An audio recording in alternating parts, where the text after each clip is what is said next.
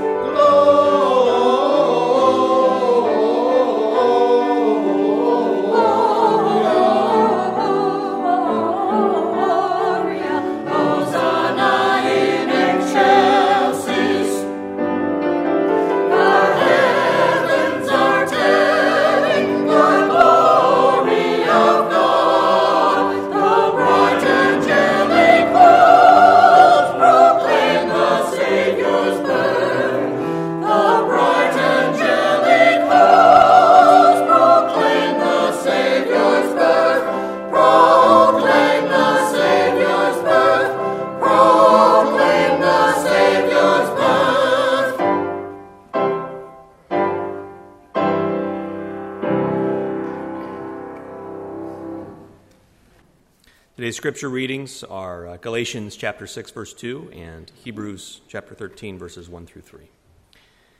Bear one another's burdens, and in this way you will fulfill the law of Christ. Let mutual love continue. Do not neglect to show hospitality to strangers, for by doing that some have entertained angels without knowing it. Remember that those who are in prison, as though you were in prison for them, those who are being tortured, as though you yourselves were being tortured. We're taking a lighthearted approach in preparing to celebrate Jesus' birth this year as we look for Advent themes in some classic Christmas movies. Today we turn our attention to a 1946 picture, It's a Wonderful Life. As hard as it may be to believe, the film underperformed at the box office in its initial release, failing even to recover the costs of production. But thanks to numerous television showings in the 1980s, today it's ranked among the best-loved movies of all time, and it's ranked number 1 in the American Film Institute's lists of the most inspirational American films. Director Frank Capra revealed that this was his personal favorite among all his features, adding that he screened it for his family every year at Christmas time. The screenplay is based on a 1939 short story, The Greatest Gift, by Philip Van Doren Stern.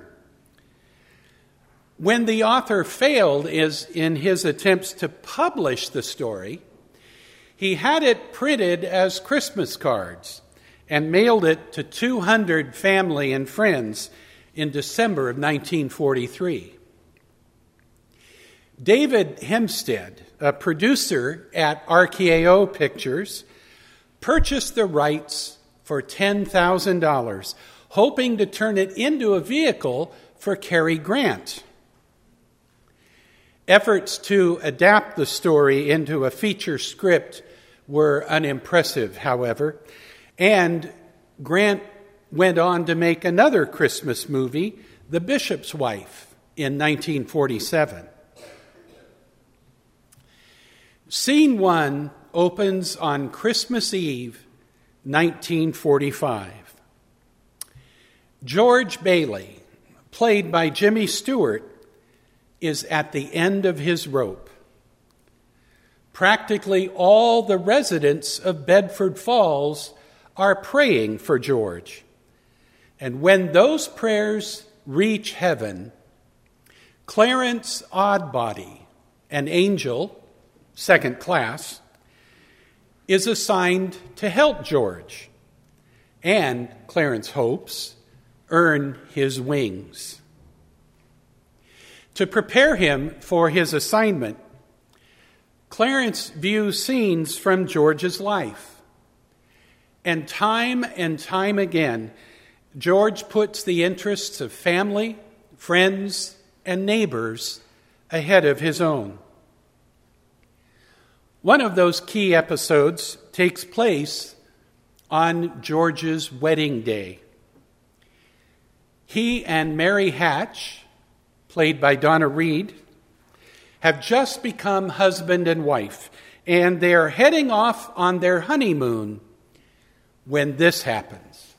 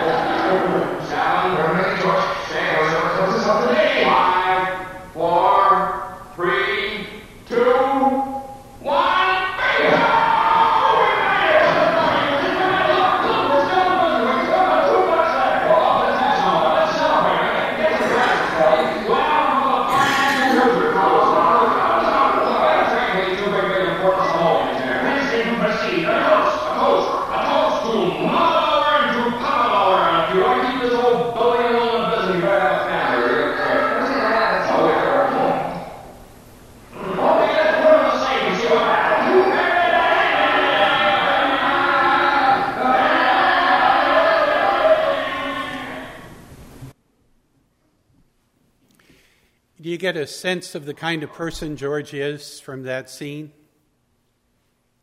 He and Mary cancel their honeymoon and use their own money to keep the building and loan afloat.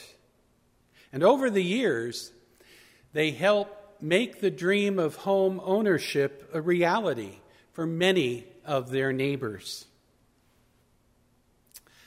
Fast forward now to Christmas Eve, 1945.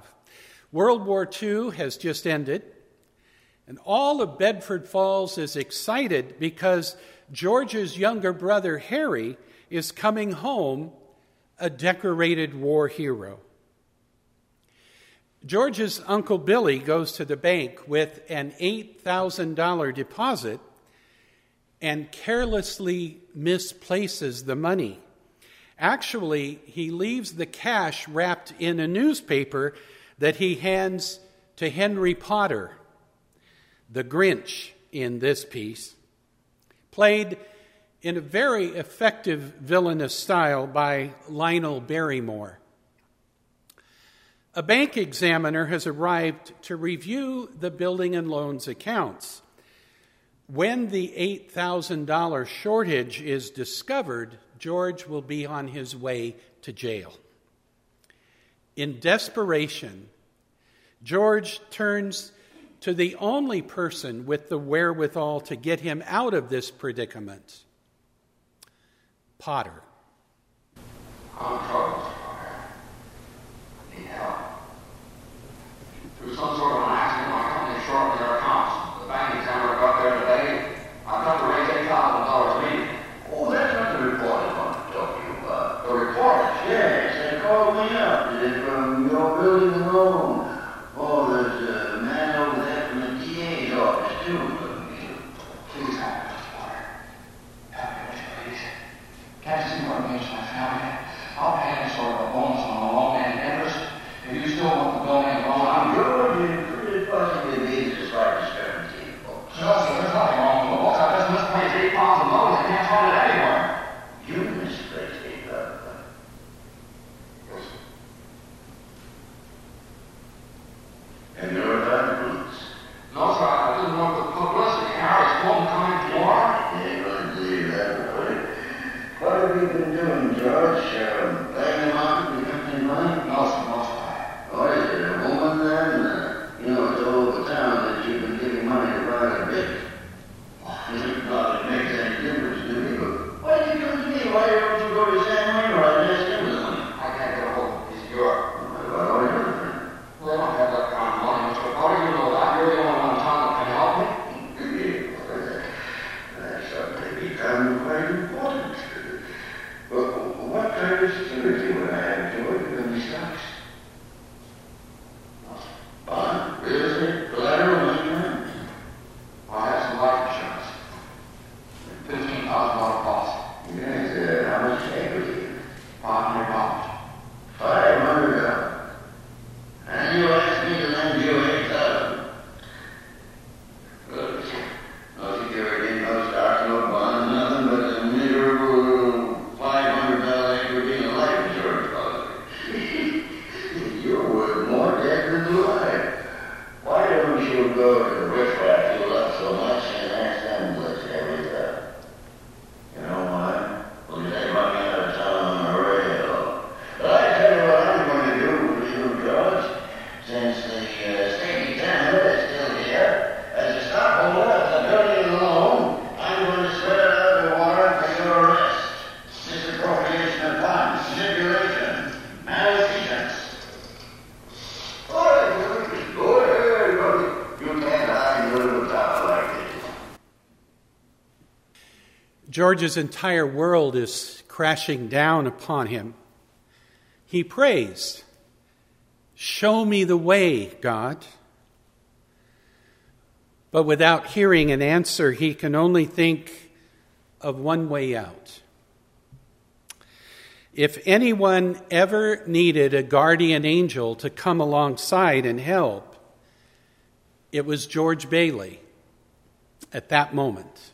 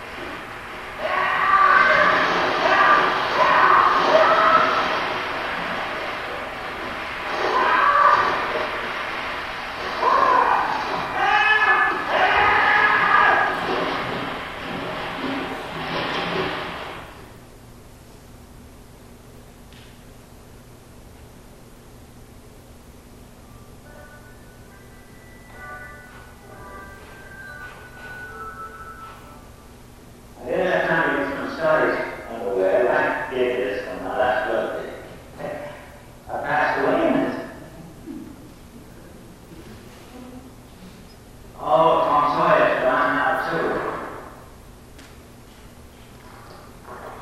You should read the new book Mark Twain right now.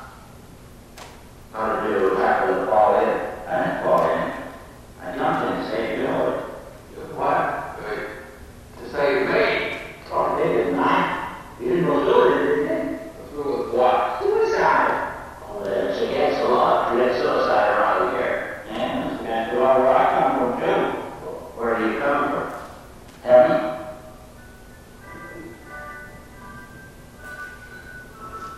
I left 50. That's why I jumped in. And you followed around. You tried to save me. You said you did. And that's how I saved you. Very fine. Your lips bleeding, George. Yeah. I got a bust in the jaw and answered for prayer. Oh, no, George. I'm the answer to your prayer. That's why I was in the hospital. How do you know my name? Oh, I know about a bush you go up from Route 4. Are you mind reader or something? Who are you? Time's up, buddy. AS2. Oh, AS2. What was that AS2? Angels in class.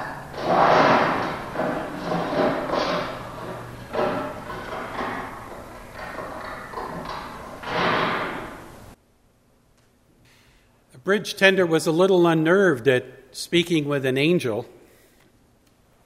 Have you ever met an angel?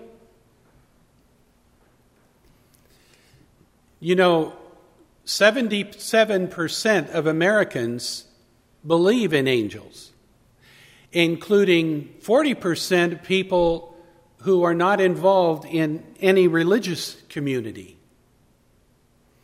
Angels seem to be everywhere and growing in popularity.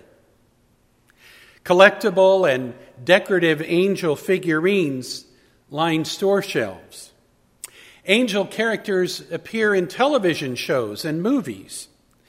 In Los Angeles, they even play baseball.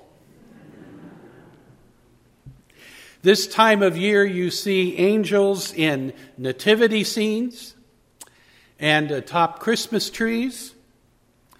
Last Sunday, we even had angels in the Christmas program. In fact, there is survey data that angels are number 3 on the list of the most popular tattoos. But you'll have to Google those photos for yourselves. What does the Bible say about angels? Well, to begin with, the English word angel comes from the Greek word angelos, which means messenger. English Bibles also translate the Hebrew word malach, word for messenger, as angel when the messenger is from God. Sharing a message from God is the primary role of angels in Scripture. An angel is literally a messenger, a human messenger or a heavenly being. Now, angels don't show up on every page of the Bible, but when God wants to announce something earth-shattering, when there's breaking news from heaven, God sends messengers. When Mary was selected to give birth to Jesus, the Savior, God sent a messenger. That news was a bit troubling to Joseph, but God sent a messenger to him in a dream to let him know everything would be all right. And, of course, a heavenly host of angels announced to the shepherds the good news of the Savior, who is Christ the Lord. That's what angels do. They announce big news. But they also show up when someone needs encouragement and strength. In the 16th chapter of Genesis, we learn that an angel of the Lord showed up to encourage Hagar when she was in the wilderness by herself and feared for her life. In 2 Kings, we learn that an angel of the Lord showed up to encourage Elijah when he feared the wrath of the king. Matthew and Mark tell us that angels came and ministered to Jesus when he was being tested in the wilderness for 40 days and 40 nights. And again, when Jesus was in prayer in the Garden of Gethsemane, in the shadow of the cross, we read in Luke 22, verse 43, that an angel from heaven appeared to him and gave him strength. The Bible shows us scenes where angels come as messengers to announce big news, and when they come to people in their hour of need with messages of hope, encouragement, and strength.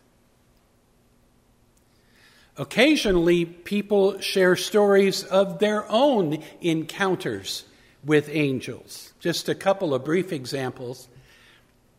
A woman was at home with her 2-week-old baby. Both were sleeping. Mom on her bed, baby next to her in the bassinet.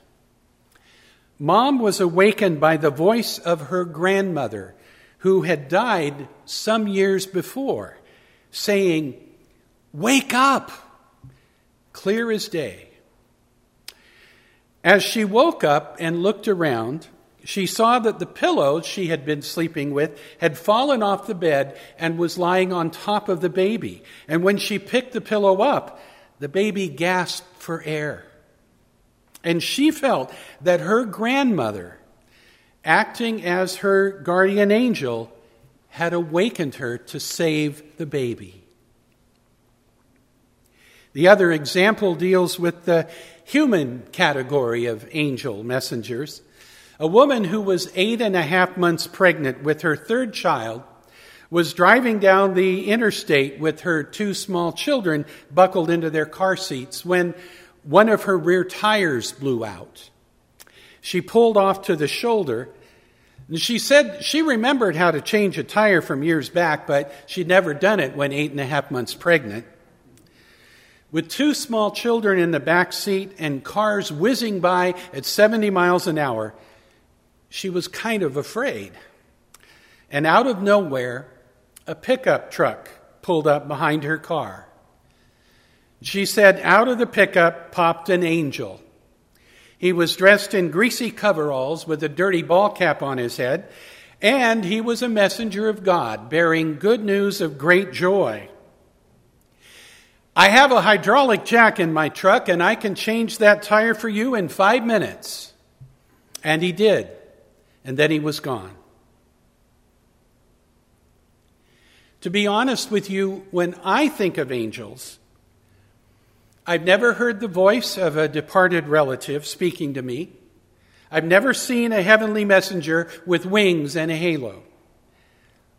But several times in my life, I've been approached by someone who showed up to offer a word of encouragement, to email a message of thanks, or to text a blessing at the precise instant I needed it most. We heard from Hebrews, do not neglect to show hospitality to strangers, for by doing that, some have entertained angels without knowing it. That passage tells me that the angels that you and I are most likely to encounter aren't going to resemble the angels the classical artists imagined. They're going to look like us. Some of them are sent from heaven. Some of them are guided on earth by the Holy Spirit. And most often, when God has some breaking news to deliver or a message of hope, encouragement, and strength, God might send a winged heavenly being with a golden halo and a harp, or God might send somebody who looks like this. What does that mean to you and me? Well, it means that our job is to pay attention, to notice when somebody looks like they might need a word of encouragement, or a pat on the back, or a note of thanks, or just a nod and a smile. All of us are called to be those kinds of messengers. Well, Clarence arranges for George to get his wish, to see what the world would look like if he had never been born. Clarence takes George into town, except it isn't Bedford Falls, it's Pottersville, because George wasn't there to stand up to Mr. Potter, who took over the whole town. He goes to the local tavern, except it isn't Martini's, it's Nick's. And he sees people he's known his whole life, except their lives turned out very differently because he wasn't there to offer an encouraging word or a helping hand when they needed it. Like Mr. Gower, the pharmacist, whom George helped by preventing a tragic accident. Over and over, George comes face to face with people whose lives he had touched in profound ways without realizing it. Clarence summed it up beautifully. Strange, isn't it? Each man's life touches so many other lives. When he's around, he leaves an awful hole, doesn't he? I've heard of things like this. You gotta get some kind of a spell. Well, I'm gonna get out of I know how to do it. The last man I talked to before all this stuff started happening to me was Martini. You know where he lives? Sure I know where he lives. He lives in Bailey Park.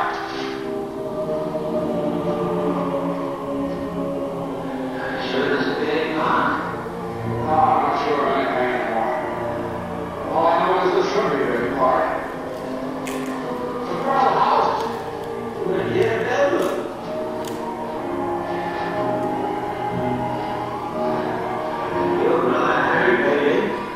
Through the ice and was drowned at the age of 9. That's a lie. Harry Bailey went to war. He got to the person in the middle of the bar. He saved the lives of every man on that transport. Every man on that transport died. Harry wasn't there to save them because you weren't there to save Harry.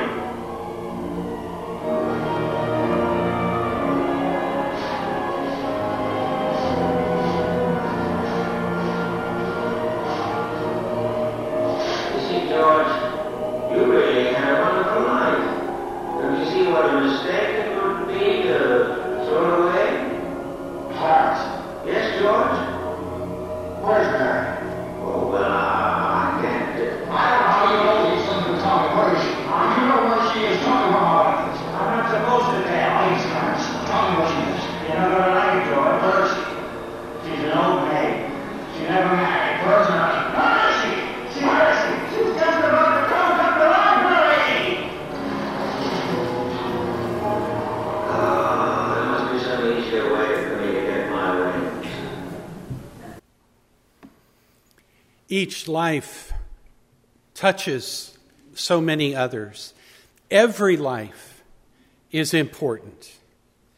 All lives are interconnected in ways impossible for us to imagine. And sometimes some challenge, some difficulty, some tragedy disrupts someone's life. And when that happens to you, you need someone to come alongside with an encouraging word, a helping hand. That's exactly what took place as the film draws to a close. The word spread that the Baileys were in trouble. What happened next? Well, I hate to spoil the ending for you. Let me tell you. People, when I can show you quicker than I can tell you. Let's watch.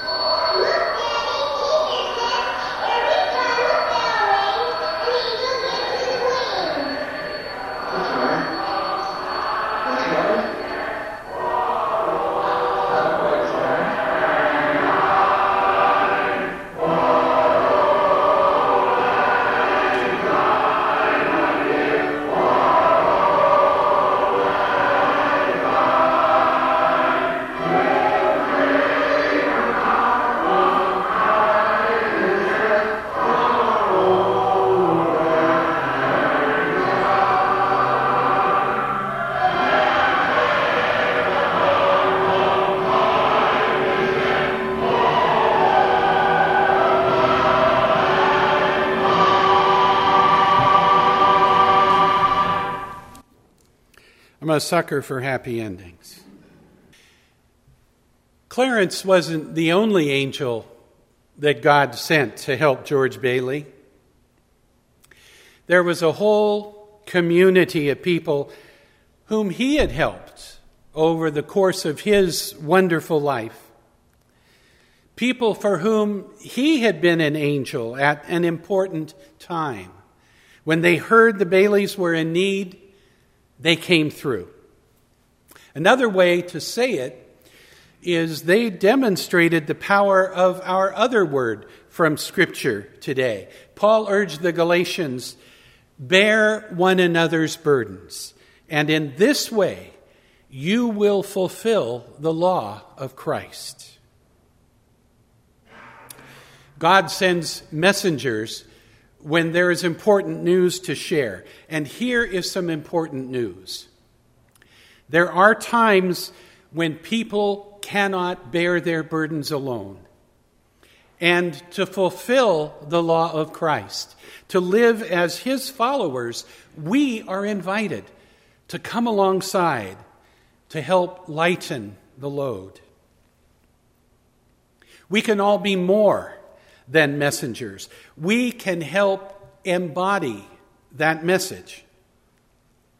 Every one of us can be God's instruments of healing and hope and encouragement for others. And when we do, when we offer hope and help, when we offer ourselves to be used by God to bring healing, we experience great joy. We discover that in spite of it all, it is a wonderful life. Would you pray with me?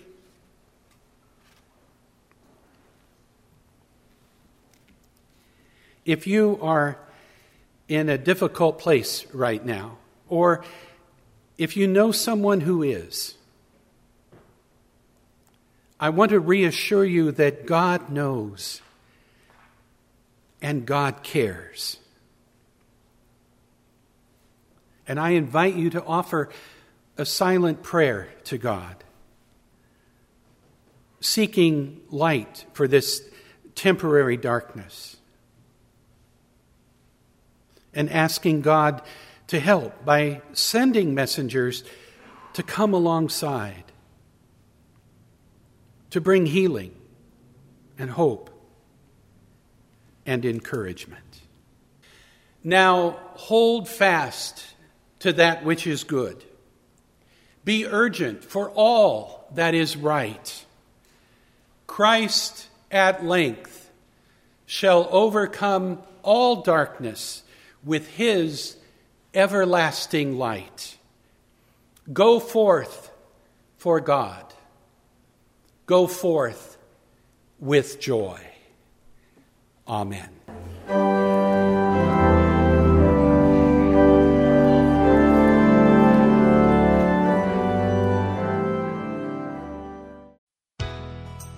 Thanks for listening to this podcast of the First United Methodist Church in Turlock, California. This podcast is distributed under a Creative Commons non-commercial share-alike license. For more information about our church, visit www.fumcturlock or call the church at 209-668-3000. Visitors are always welcome. And now, may the peace of the Lord dwell in your hearts this day, and may God bless you.